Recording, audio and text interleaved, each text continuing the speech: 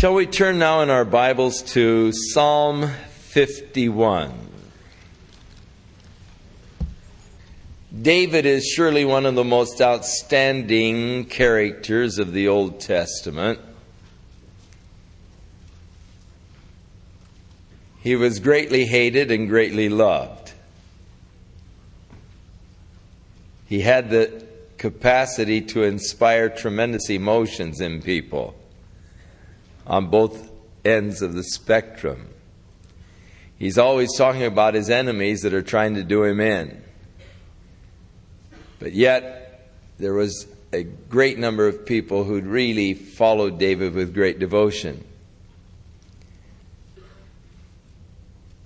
David was called a man after God's own heart. And this appellation was given to David not because he was sinless,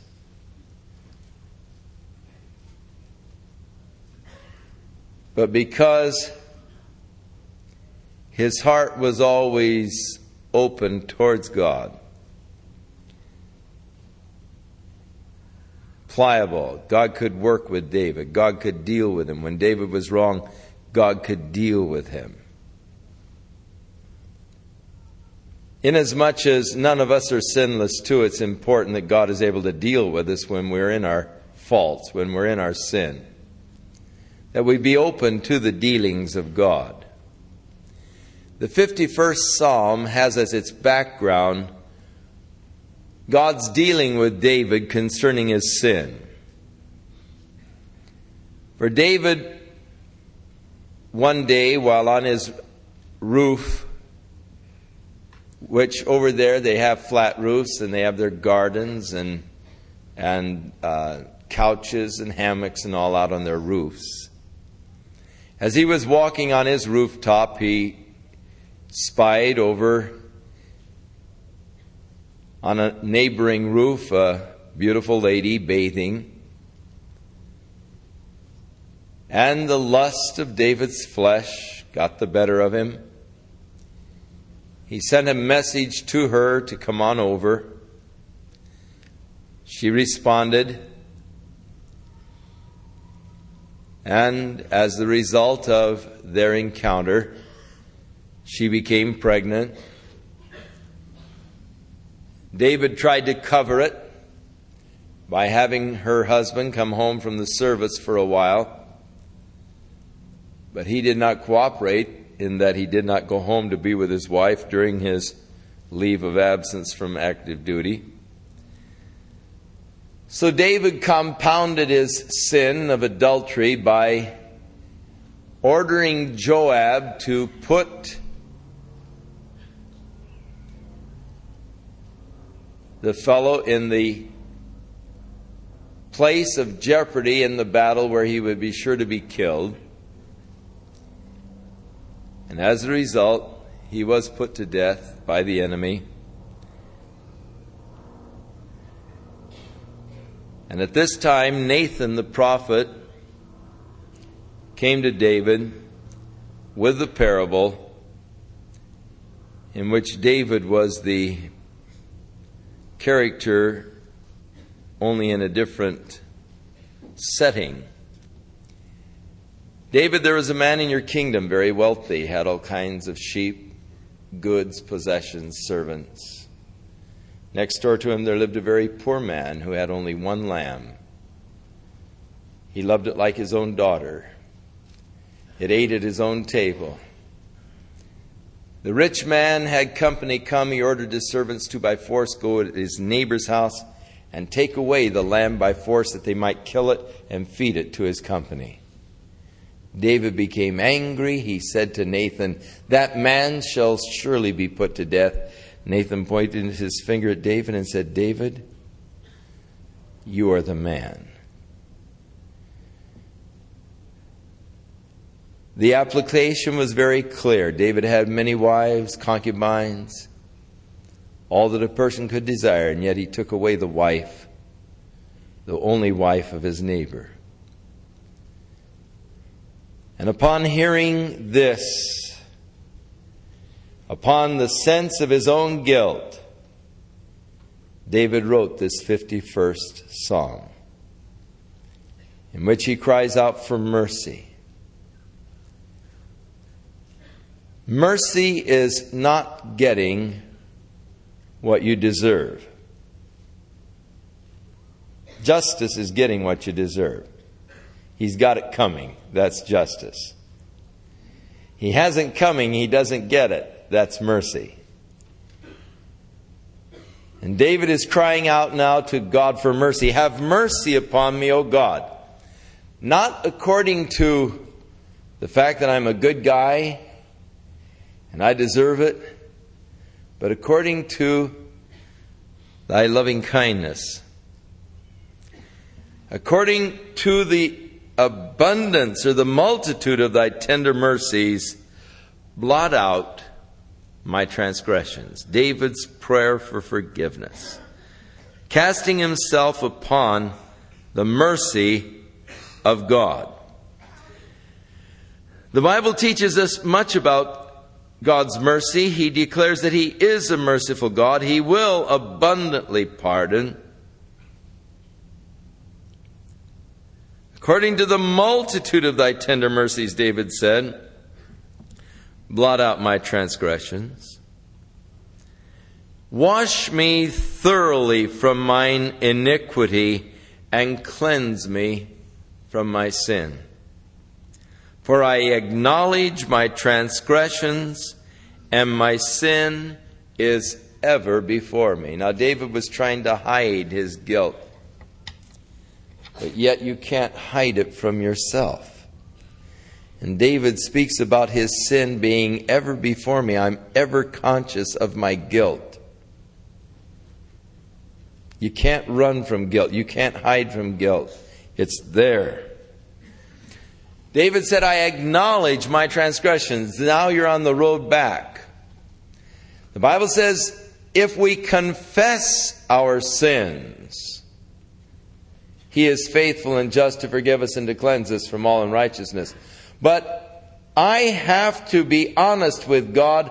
I have to confess my sin. I have to acknowledge my transgression if God is going to be able to deal with me. As long as I'm trying to hide my sin, as long as I'm trying to justify myself, and this is one of the things that we are constantly having to deal with in our own lives, is that endeavor to justify our actions. But there isn't forgiveness in justifying your actions. The forgiveness comes when you confess your transgression.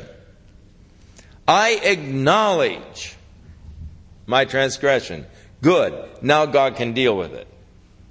But as long as you're trying to hide it, cover it, excuse it, God can't deal with it. So important that we be totally open and honest with God in order that He might deal with the issues of our lives. Then David said, against thee and thee only have I sinned and done this evil in thy sight. God is the one who has established the law. Sin is against the holy law of God, the holy nature of God. Now, if we would look at this, it would seem to us that he had sinned against Uriah, the husband of Bathsheba. It would even seem that he sinned against Bathsheba, inviting her to this kind of a relationship. But David declares, against thee and thee only have I sinned and done this evil in thy sight. Now, if David had been conscious of God and of the fact that God sees, if he had been more conscious of the presence of God, it could very well be he had never gotten into this. I think that one of the real problems that we have, sense of God's presence with us. we forget that He's right there. Now, we oftentimes do things that suddenly we find that, someone was there and watching, and we get so embarrassed because we thought that, nobody knew us or nobody was watching. And when we suddenly find someone there, I've had occasions in the past to have to make calls on the homes. And sometimes I would be walking up to the front door, I'd hear all kinds of screaming and yelling in the house. And then, you ring the doorbell and you hear a flurry of motion and all, and pretty soon the doors open and they see you and they just, There have been times when I'd never rung the doorbell. I've just gone. I was too embarrassed. I didn't want to embarrass them. But, they say, we didn't know it was you, and start into that kind of stuff. But you see, who am I?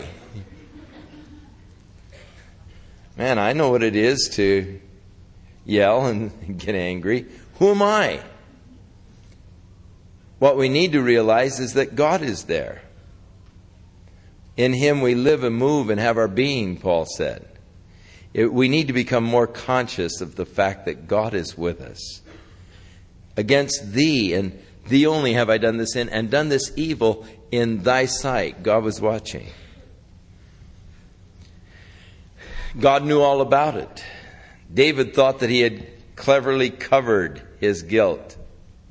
After all, Uriah has been killed in battle now. So who's going to object to David taking a pretty young widow into his harem, After all, her husband was killed out fighting David's wars. And David thought he had covered his tracks. But God saw. And when the prophet came to him and said, David, you are the man, David realized that he had not hid anything from God. I've done this evil in your sight. In order that you might be justified when you speak and be clear when you judge. Now David confesses actually the nature of sin. Behold, I was shapen in iniquity, and in sin did my mother conceive me. Behold, you desire truth in the inward parts, and in the hidden part thou shalt make me to know wisdom. Purge me with hyssop, and I shall be clean. The hyssop was a little shrub that grows over there in the Holy Land and in Egypt, in those areas. And it was the little bush that they used to sprinkle the blood. When in Egypt they were to sprinkle the blood upon the lintels of the doorpost of the house, they used the hyssop bush in the sprinkling of the blood. And so because it was the little bush that was used to sprinkle the blood, he said, purge me with hyssop. That would be referring to the blood of the sacrifice. And I shall be clean. Wash me, and I shall be whiter than snow. David's concept of God's total and complete forgiveness. And it is important that we also have that same concept of God's total and complete forgiveness. God said in Isaiah, come now, let us reason together, saith the Lord. Though your sins be as scarlet, they shall be as white as snow. Though they be red as crimson, they shall be as white as wool. Wash me, and I shall be as white as snow. There is nothing in all the world that can remove your guilt complex like just confessing to God and receiving the cleansing and the forgiveness from Him. Guilt complex is a weird thing. The guilt complex does create a subconscious desire for punishment. That subconscious desire for punishment is manifested in neurotic behavior patterns. The neurotic behavior patterns are designed to bring punishment to you. You start doing weird things. People say, "What's wrong with you? Why are you doing that?" "That's weird, man." "Well, I don't know why I'm doing it." Because it's a subconscious thing. I'm feeling guilty over something, and I need to be punished. And so I am going now into an abnormal behavior that is going to bring disapproval and punishment upon me. And I continue with this neurotic behavior pattern until someone really tells me what a nut I am, how weird, and how I, belong ostracized from society or something, and I feel great because they have punished me, and I feel the relief of my guilt.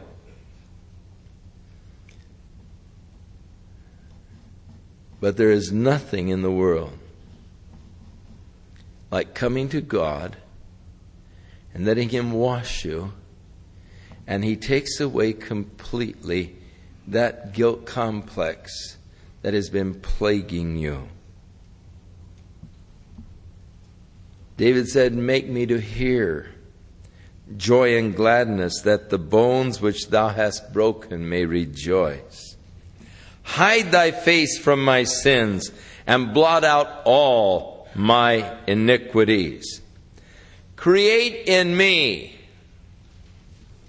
a clean heart, O Lord." And here's the problem. David's getting right down to the issue. "O God, create a clean heart within me. Renew a right spirit within me." How easy it is when we feel guilty to start having a wrong spirit, a wrong attitude towards the saints of God and towards God Himself. Because I am feeling guilty, I start sort of closing myself in, and my spirit gets wrong. But renew a right spirit within me. Cast me not away from thy presence, and take not thy Holy Spirit from me. The wages of sin is death. Spiritual death, separation from God. Cast me not away from thy presence, O Lord. Remove not or take not thy Holy Spirit from me. Restore unto me the joy of thy salvation, and uphold me with a free spirit, thy free spirit. So the prayer for the restoring of the joy of salvation. It's amazing the way sin can just rob you. Unconfessed sin can just rob you of God's joy in your life. There are so many Christians who are borderline Christians. They try to live as close to the world and still be a Christian as they can, and they're always just trying to find out how close that is. Always experimenting, just living on the edge, flirting with the other side. And they have the dilemma of having too much of Christ to be happy in the world, but too much of the world to be happy in Christ. Restore unto me, Lord, the joy of my salvation, and uphold me with your free spirit. Then will I teach transgressors thy ways, and sinners shall be converted unto thee. In other words, once you've experienced the grace and the goodness of God, then you go out and share it with others. I'll teach transgressors thy ways. Deliver me from blood guiltiness. This is no doubt that being guilty of the blood of Uriah. Actually, David was a conspirator in his murder. Praying now forgiveness from that, O God, thou God of my salvation, and my tongue shall sing aloud of thy righteousness. O Lord, open thou my lips, and my mouth shall show forth thy praise. For you don't desire a sacrifice, else I would give it. You don't delight in burnt offerings. But the sacrifices of God are a broken spirit, and a broken and a contrite heart, O God, you will not despise. What God really desires is only your being broken over your sin. God isn't asking or requiring sacrifice. God, you don't want sacrifice, else I would give it. But what you really want is just a broken spirit. Do good in your good pleasure unto Zion. Build the walls of Jerusalem. And then shalt thou be pleased with the sacrifices of righteousness, with the burnt offering, the whole burnt offering. And then shall they offer the bullocks upon your altar. Psalm 52 is to the chief musician. It's a prayer of David. It's a poem or a song that he wrote when Doeg, the Edomite, came and told Saul and said unto him, David is come to the house of Ahimelech. Now David, when he was fleeing from Saul, went up to Bethel, and there he went into the priest, and he asked for some food for he and his men, and the priest said, well, I don't have anything but the showbread. And only the priest was supposed to eat this showbread. It was the bread, 12 loaves, that they put out on the table, each loaf representing one of the tribes of Israel. And it was set out on the table in order that the idea was that God might be constantly reminded of each of the 12 tribes. It was there within the tabernacle on the right-hand side as the priest would enter into the tent. On the right-hand side there was this table with the 12 loaves of bread. Now we say loaves of bread and you picture, the white Wonder Bread loaf or something. But actually what they have it's a flat bread and it's round. Loaves about 12 inches in diameter. And when they bake it, it may rise about an inch or an inch and a half. It is good. It's got a lot of substance to it. It's chewy. And, you really know you're eating bread when you eat that bread. It is so good. Over in Bethlehem, right near the Hokie church that they say is where Jesus was born, in a cave underneath of it. Tourists, it seems, always want to see the site of the birth of Jesus, and so they've got a Hokie tradition that the site is there down in this cave, and so they take you in, and it's a trip. I don't like to go in there. The guide always is laughing at me because he says, now this year it's your turn to take him in. He doesn't like to go in there either, and we're always trying to outdo each other so that we don't have to go in there.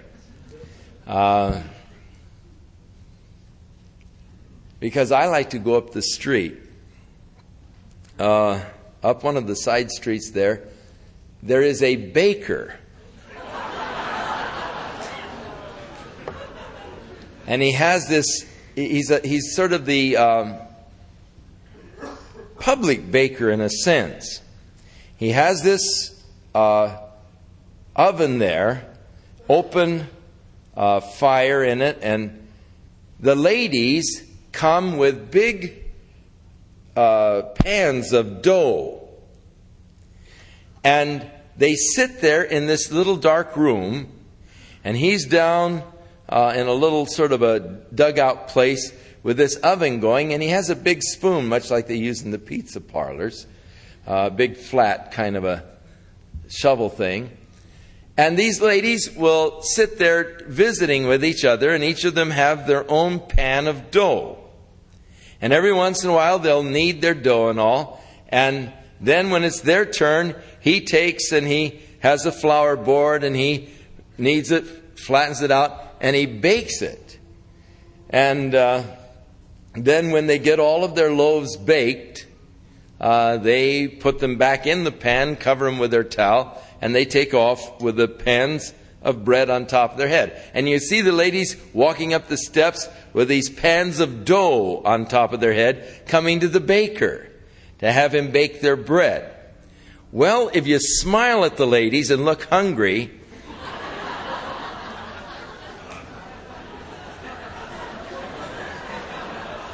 and hold out a little money.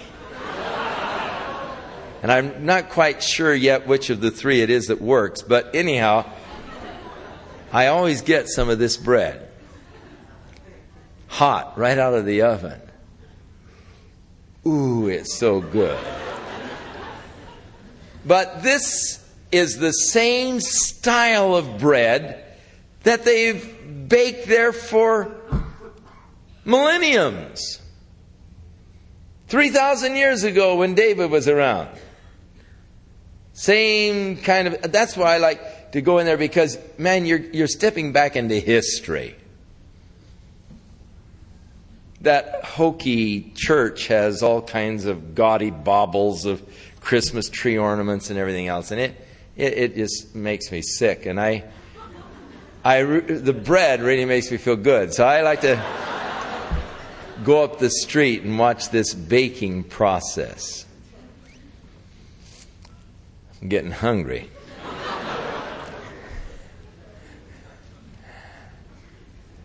But all he had, now they would change this bread, and of course this bread will just last a long time. And they would change it once a week, and then the priest could eat the loaves of bread. But only he could eat them. No one else was to eat them. But David came in, and he had his men, and he was hungry, and he said, "You got anything to eat?" And he said, "All I've got is this showbread." David said, "Well, we're so hungry." And so he gave him the showbread. Now, it was not really lawful that David eat that, but it was an interesting thing that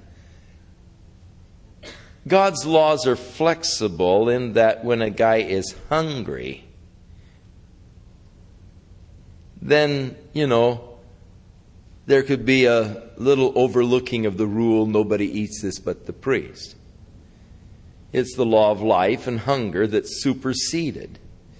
And even Jesus in the New Testament acknowledged that it was all right.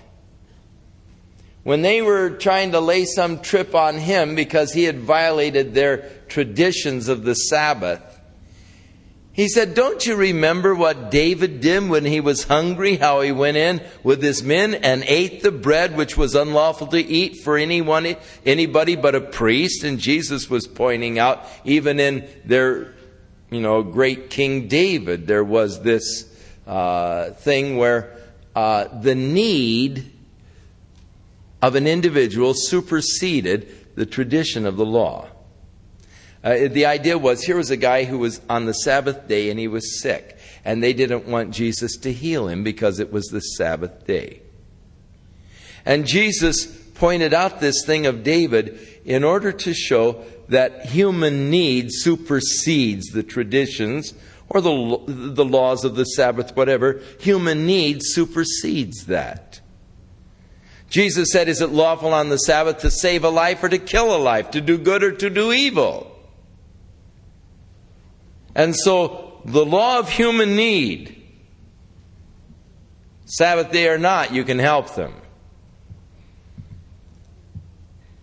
Now, when Doeg came to Saul, he said David was up there and the priest helped him, gave him bread and gave him Goliath's sword. And Saul, in his stupid, blind anger, went up and killed the priest and his sons. And David now is upset over this Doeg, who told Saul that he was up there. So this psalm is directed against this Doeg. "Why do you boast yourself in your mischief, O mighty man? The goodness of God continues. Your tongue devised mischiefs like a sharp razor working deceitfully. You love evil more than good, and lying rather than to speak the right things. You love all devouring words, O thou deceitful tongue. And God shall likewise destroy thee forever. He shall take thee away, and pluck thee out of thy dwelling place, and root thee out of the land of the living. The righteous also shall see and fear, and shall laugh at him. Lo, this is the man that made not God his strength, but trusted in the abundance of his riches, and strengthened himself in his wickedness. But I am like a green olive tree in the house of God. I trust in the mercy of God forever. I will praise thee forever, because thou hast done it, and I will wait on thy name, for it is good before thy saints. So David's sort of prayer against and concerning this fellow who had caused the death of the priest who helped David. Psalm 53 is the same as Psalm 14. These are similar psalms. There are about 3 places where psalms repeat themselves, not in total, such as this is pretty much in total with Psalm 14. In others, maybe 3 or 4 verses are repeated, but this is the full psalm. The fool hath said in his heart, there is no God. Paul said, because when they knew God, they glorified him not as God, neither were they thankful. Their foolish hearts were darkened, and professing themselves to be wise, they became fools. The fool hath said in his heart, there is no God. You meet a person who says, I'm an atheist. According to God's word, he's a fool. Corrupt are they. They've done abominable iniquity. There's none that doeth good. And God looked down from heaven upon the children of men to see if there were any that did understand and that did seek God. And every one of them is gone back. They are altogether become filthy. There is none that doeth good, no, not one. Paul quotes this in Romans chapter 2. Have the workers of iniquity no knowledge, who eat up my people as they eat bread? They have not called upon God. There were they in great fear where no fear was. The wicked fear when there's no cause to fear. For God hath scattered the bones of him that encamps against thee. Thou hast put them to shame, because God hath despised them. Oh, that the salvation of Israel were come out of Zion. Now this is a prayer actually for the future when Jesus shall come and establish the kingdom. The salvation of Israel coming out of Zion is always a reference to the glorious millennial reign of Christ. When God brings back the captivity of his people, for Jacob shall rejoice and Israel shall be glad. Psalm 54 is to the chief musician on a stringed instrument, a prayer of David. When the Ziphins came and said to Saul, David's hiding down in the wilderness of Ziph. And so, even as he didn't care about Doeg telling Saul where he was, neither did he care about the Ziphims, and so he has a few choice words for them. Save me, O God, by thy name, and judge me by thy strength. Hear my prayer, O God, and give ear to the words of my mouth. For strangers, the Ziphites, are risen up against me, and the oppressors seek after my soul, and they have not set God before them. Behold, God is my helper. The Lord is with them that uphold my soul. He shall reward evil unto my enemies. Cut them off in thy truth. I will freely sacrifice unto thee. I will praise thy name, O Lord, for it is good. For he hath delivered me out of all trouble, and my eye hath seen the desire upon my enemies. So David's prayer that God would honor him and take care of his enemies. Psalm 55. Give ear to my prayer, O God, and hide not thyself from my supplication. Attend unto me and hear me. I mourn in my complaint and make a noise. Because of the voice of the enemy, because of the oppression of the wicked, for they cast iniquity upon me, and in wrath they hate me. Told you, David was capable of inspiring hate or love. He either loved the guy or hated the guy. And the feelings towards David were quite strong. And he was always praying about his enemies and those that were after him and those that were seeking to destroy him. For they cast iniquity upon me, and in wrath they hate me. My heart is sore pain within me. The terrors of death have fallen upon me. Fearfulness and trembling are come upon me, and horror hath overwhelmed me. And I said, Oh, that I had the wings like a dove, for I would fly out of this place and be at rest. Lo, then I would wander far off and remain in the wilderness. I would hasten my escape from the windy storm and the tempest. Destroy, O Lord, and divide their tongues. For I have seen violence and strife in the city. Day and night they go upon the walls thereof, and mischief also, and the sorrows are in the midst of it. Wickedness is in the midst thereof. Deceit and guile depart not from her streets. Now David evidently wrote this psalm when he was fleeing from Absalom.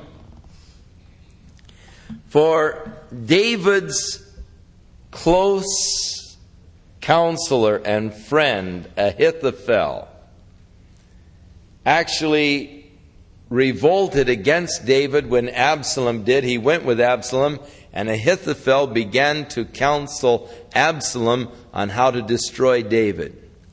And this is the thing that really hurt David, is that Absalom had turned against him. And David said, For it was not an enemy that reproached me. Then I could have borne it. Neither was it he that hated me that did magnify himself against me. Then I would have hid myself from him. But it was you, a man mine equal, my guide, my acquaintance. We took sweet counsel together. We walked into the house of God in company. And so David is so hurt because it really wasn't an enemy to David that had done such a dirty thing to him. But it was a fellow that he had beautiful fellowship with. They'd talked together. They'd counseled together. They had gone into the house of God in fellowship together, and yet he turned himself against David. And that's always, I think, some of the greatest hurts that we experience are when men that we have trusted and put our confidence, utmost confidence in, and we've trusted them unquestionably, and they have worked together with us and labored together with us. And we have given them great responsibilities. And suddenly they turn. And they begin to tell vicious lies. They violate the trust that you've put in them. They turn against you. They take from you. And that hurts. Because you've put all kinds of confidence in them. You've trusted them completely, implicitly. And suddenly you realize, as did David, in verse 21, the words of his mouth were smoother than butter, but war was in his heart. His words were softer than oil, yet they were like a drawn sword. And that's what really hurts, is when someone that you have really placed complete confidence and trust in, and entrusted with a great part of the ministry, and then they turn and try to take it. That hurts beyond anything that I have ever had hurt as far as the ministry goes. And David felt this very hurt himself. The hurt of a friend, a comrade, an associate, one that you had fellowshipped and trusted, when they turn against you. So David speaks about this, the turning of Ahithophel. And David isn't so kind with him after he turned. He said, "Let death seize upon them. Let them go down quick into hell. For wickedness is in their dwellings and among them. As for me, I will call upon God, and the Lord shall save me." You know, it's not going to destroy me. The Lord is going to take care of me. But the tragedies that will befall those. "Evening and morning, and at noon will I pray and cry aloud, and he shall hear my voice. He hath delivered my soul in peace from the battle that was against me, for there were many with me. God shall hear and afflict them, even he that abideth of old. Because they have no changes, therefore they fear not God. He hath put forth his hands against such as be at peace with him. He hath broken his covenant." The broken promises and covenants. "The words of his mouth were smoother than butter, but war was in his heart. His words were softer than oil, yet they were like drawn swords." David said, "Cast thy burden upon the Lord, and he shall sustain thee. He shall never suffer the righteous to be moved. But thou, O God, shalt bring them down into the pit of destruction. Bloody and deceitful men shall not live out half their days, but I will trust in thee." That's the only place to move, into the Lord. And there is comfort and blessing and joy. Psalm 56, this is the prayer of David when he heard a mourning dove. That is a mourning, mourning, dove out in the distant terebinth trees. He no doubt heard these doves cooing off in the distance. And David, there's sort of something soulful and mournful about those doves when they're crying. He said, "Be merciful unto me, O God, for man would swallow me up. He fighting daily oppresseth me. My enemies would daily swallow me up. For they be many that fight against me, O thou most high. But what time I am afraid, I will trust in thee." What a good thing to learn. Whatever time that you might be afraid, just put your trust in the Lord. "In God I will praise his word. In God I have put my trust. I will not fear what flesh shall do unto me. Every day they wrest my words. All of their thoughts are against me for evil. They gather themselves together. They hide themselves. They mark my steps when they wait for my soul. Shall they escape by iniquity? In thine anger cast down the people, O God. For you tell my wanderings. Put my tears into thy bottle. Are they not in thy book?" Now the Bible does teach that there is a book of remembrances that God keeps. The Bible tells us that at the great judgment day, the books will be open and people will be judged out of the things that are written in the books. Now, man is able to preserve many interesting records today. A lot of you have preserved a lot of interesting records of your past. You've got movies of them. And every once in a while you get out the movie projector when the family is over and you look at the pictures when they were just kids, and you have an interesting evening of remembrance, as you're looking at these films.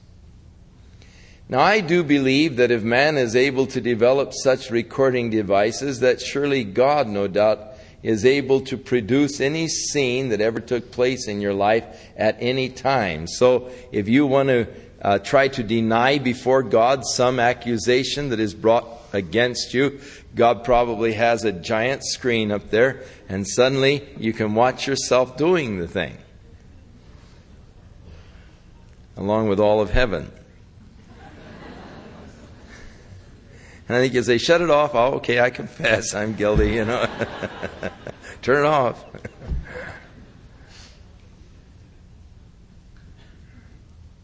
In the book of remembrances, God's book, there's the book of life in heaven, in which your name has been recorded. You who have received Jesus Christ. When I cry unto thee, David said, then shall my enemies turn back. This I know, for God is with me. Or God is for me, actually. And I think that is one of the most important concepts of God that we need to remember. God is for us. So many times we picture God as being against us. We see God as just waiting for us to do something wrong, in order that He might smite us with His swift hand of justice. And we think of God so often as being against us, opposed to us, but in reality, God is for us. And if God be for us, who can be against us? So important that we have the right concepts of God. In God, he said, will I praise His word. Because I know that God is for me, praise fills my heart. In the Lord will I praise His word. In God have I put my trust. I will not be afraid what man can do unto me. Thy vows are upon me, O God. I will render praises unto Thee. For Thou hast delivered my soul from death. Wilt not Thou deliver my feet from falling, that I may walk before God in the light of the living? Psalm 57, to the chief musician, and that Al-Tashkith is destroy not. It's a prayer of David when he fled from Saul and was hiding in the cave. So Saul is looking for David. He's hiding in the cave. And David says, be merciful unto me, O God, be merciful unto me, for my soul trusts in Thee. Yea, in the shadow of Thy wings will I make my refuge, until these calamities are over. I will cry unto God Most High, unto God that performs all things for me. He shall send from heaven and save me from the reproach of him that would swallow me up. God shall send forth His mercy and His truth. My soul is among lions, and I lie even among them that are set on fire, even the sons of men, whose teeth are spears and arrows, and their tongue a sharp sword. Be Thou exalted, O God, above the heavens. Let Thy glory be above all the earth. For they have prepared a net for my steps. My soul is bowed down. They have digged a pit before me, and in the midst whereof they are fallen themselves. You remember Saul came in and went to sleep there in the cave, and David, when they were sound asleep, went down and he took his sword and cut off Saul's skirt. And then he got out of there and he got over a safe distance and he cried, Saul, look what I've got, And so he speaks about him falling in the net that he had prepared for me. My soul is bowed down. They have digged a pit before me, into the midst whereof they are fallen. My heart is fixed, O God, my heart is fixed. I will sing and give praise. Awake up, my glory. Awake, psaltery and harp. I myself will awake early. For I will praise Thee, O Lord, among the people. I will sing unto Thee among the nations. For thy mercy is great unto the heavens, and thy truth unto the clouds. Be thou exalted, O God, above the heavens, and let thy glory be above all the earth. Psalm 58 is a prayer of David, and I would not want to be one of David's enemies because of his prayers.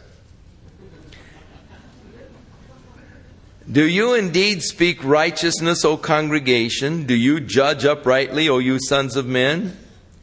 Yes, in heart you work wickedness. You weigh the violence of your hands in the earth. The wicked are estranged from the womb. They go astray as soon as they be born, speaking lies. Now David is talking about the sinful nature of man. Now, I don't think there were any of you that had to teach your children how to tell a lie. You had to teach them to tell the truth. You don't say, well, now if you get in trouble and, just lie about it, and get out of it. They seem to just do that naturally.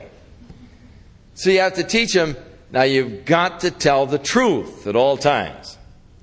So David said they went forth from the womb, speaking lies. They're estranged from the womb. As soon as they're born, they're speaking lies. Their poison is like the poison of a serpent. They are like the deaf adder that stoppeth her ear, which will not hearken to the voice of charmers, charming never so wisely. Break their teeth, O God, in their mouth.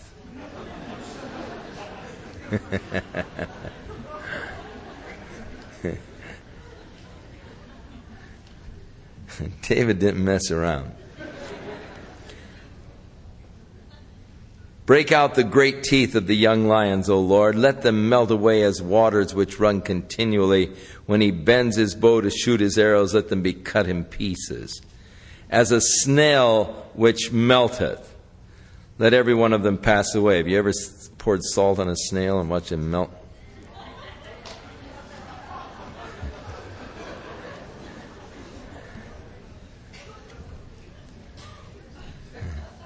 Like the untimely birth of a woman that may not see the sun, before your pots can feel the thorns, he shall take them away as the whirlwind, both living and in his wrath.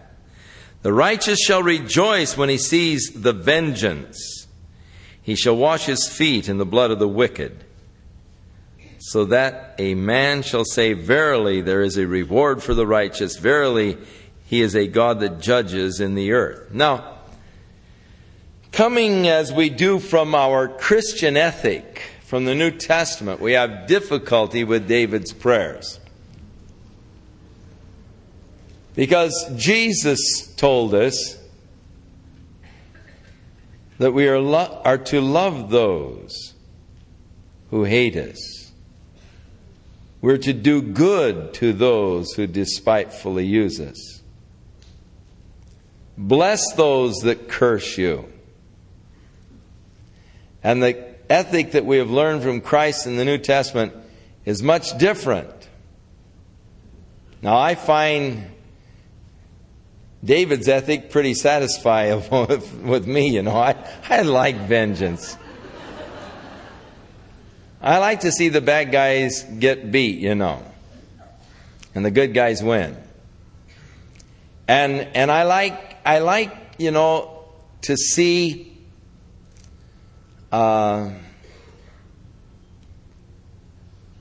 the wicked really taken care of, but good.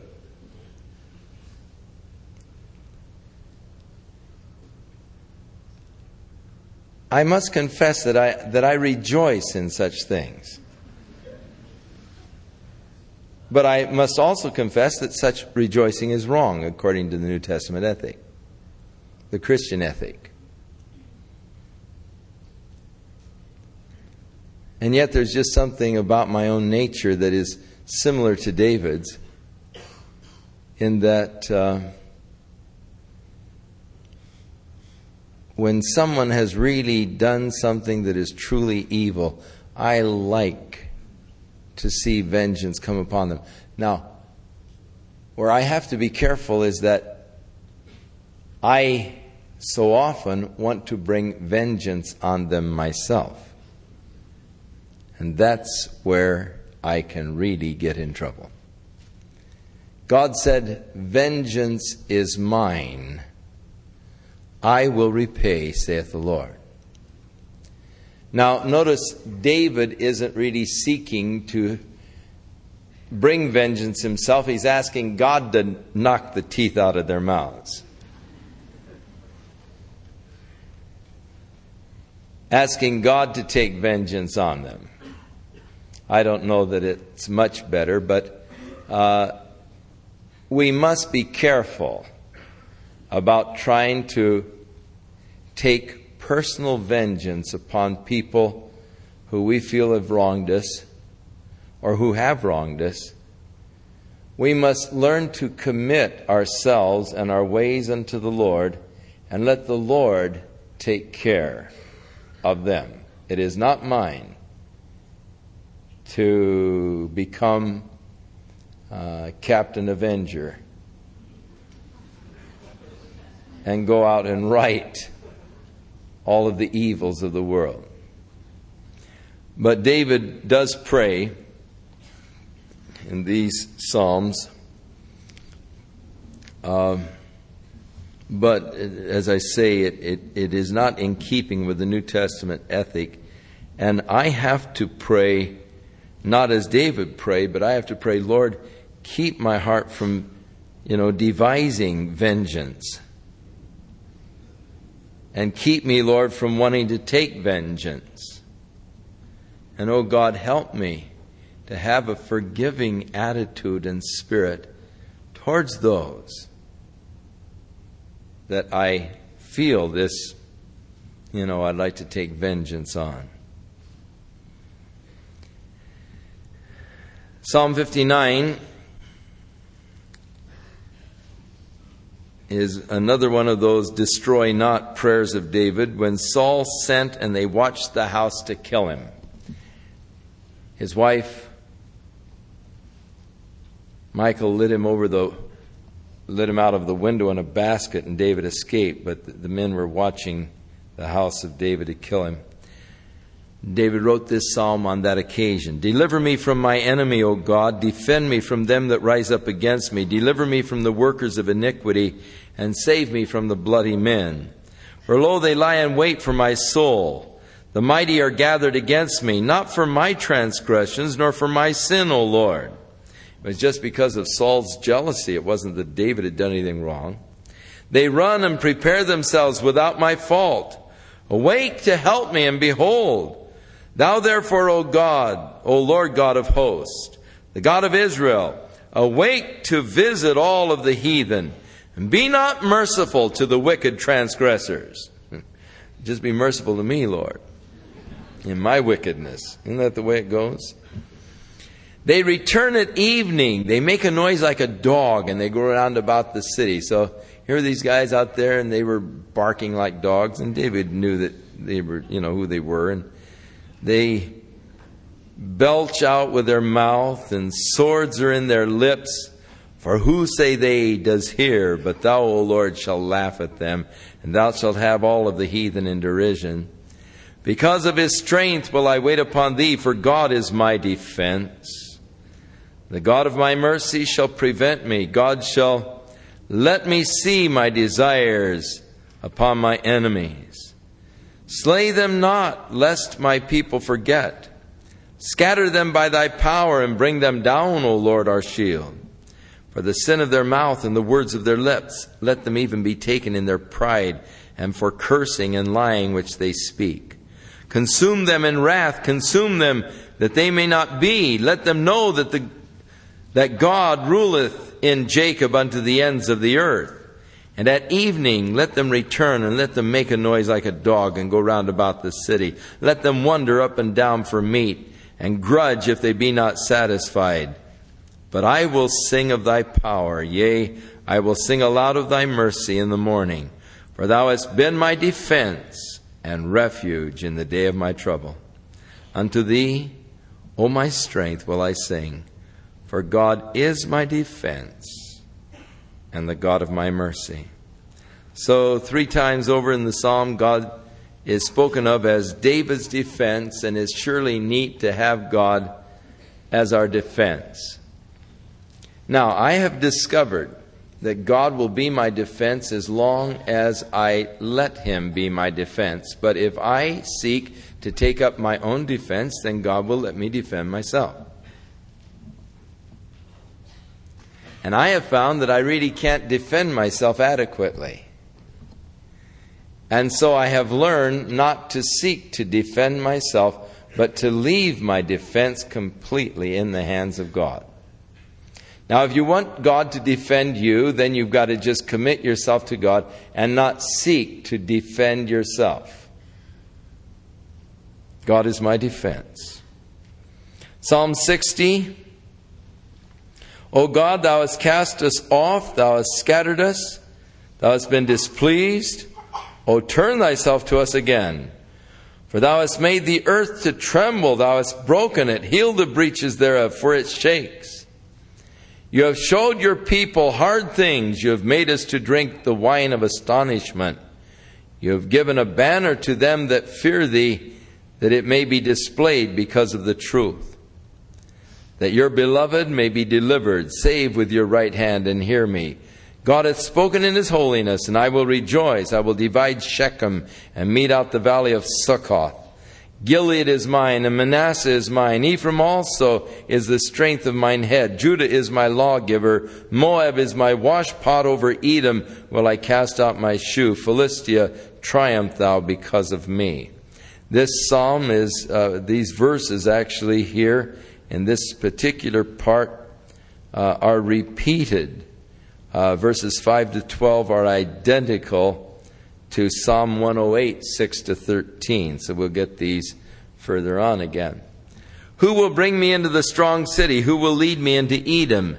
Will not Thou, O God, which hast cast us off, and Thou, O God, which did not go out with our armies, give us help from trouble, for vain is the help of man.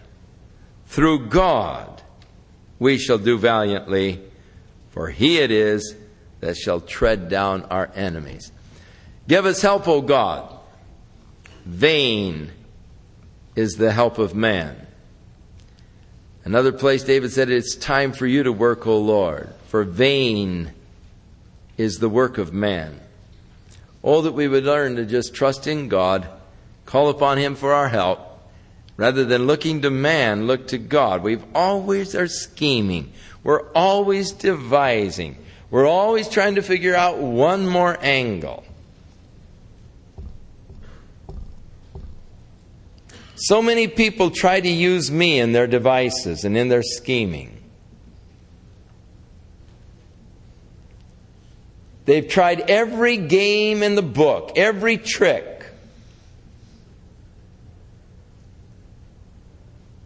And they finally think, well, if I can just get Chuck, they'll listen to him. And it's just another one of their schemes. They're not willing to leave it in God's hands completely. They just can't leave it with God. They say, I just turning my life over to God. And then they're still scheming, still, conniving, still trying to work another angle. Why don't we just give up and let God take over completely? It's a great day when I just yield to God all of the issues of my life and I trust Him completely. Give us help from trouble, for vain is the help of man. Through God we shall do valiantly. Father, we thank You tonight for Your word. Let Your Spirit plant it in our hearts. May we grow thereby. In Jesus' name, amen. May the Lord bless and keep and strengthen and guide your life through this week. Keep looking up. We're getting so close. Keep your eyes on the Middle East. It's coming down.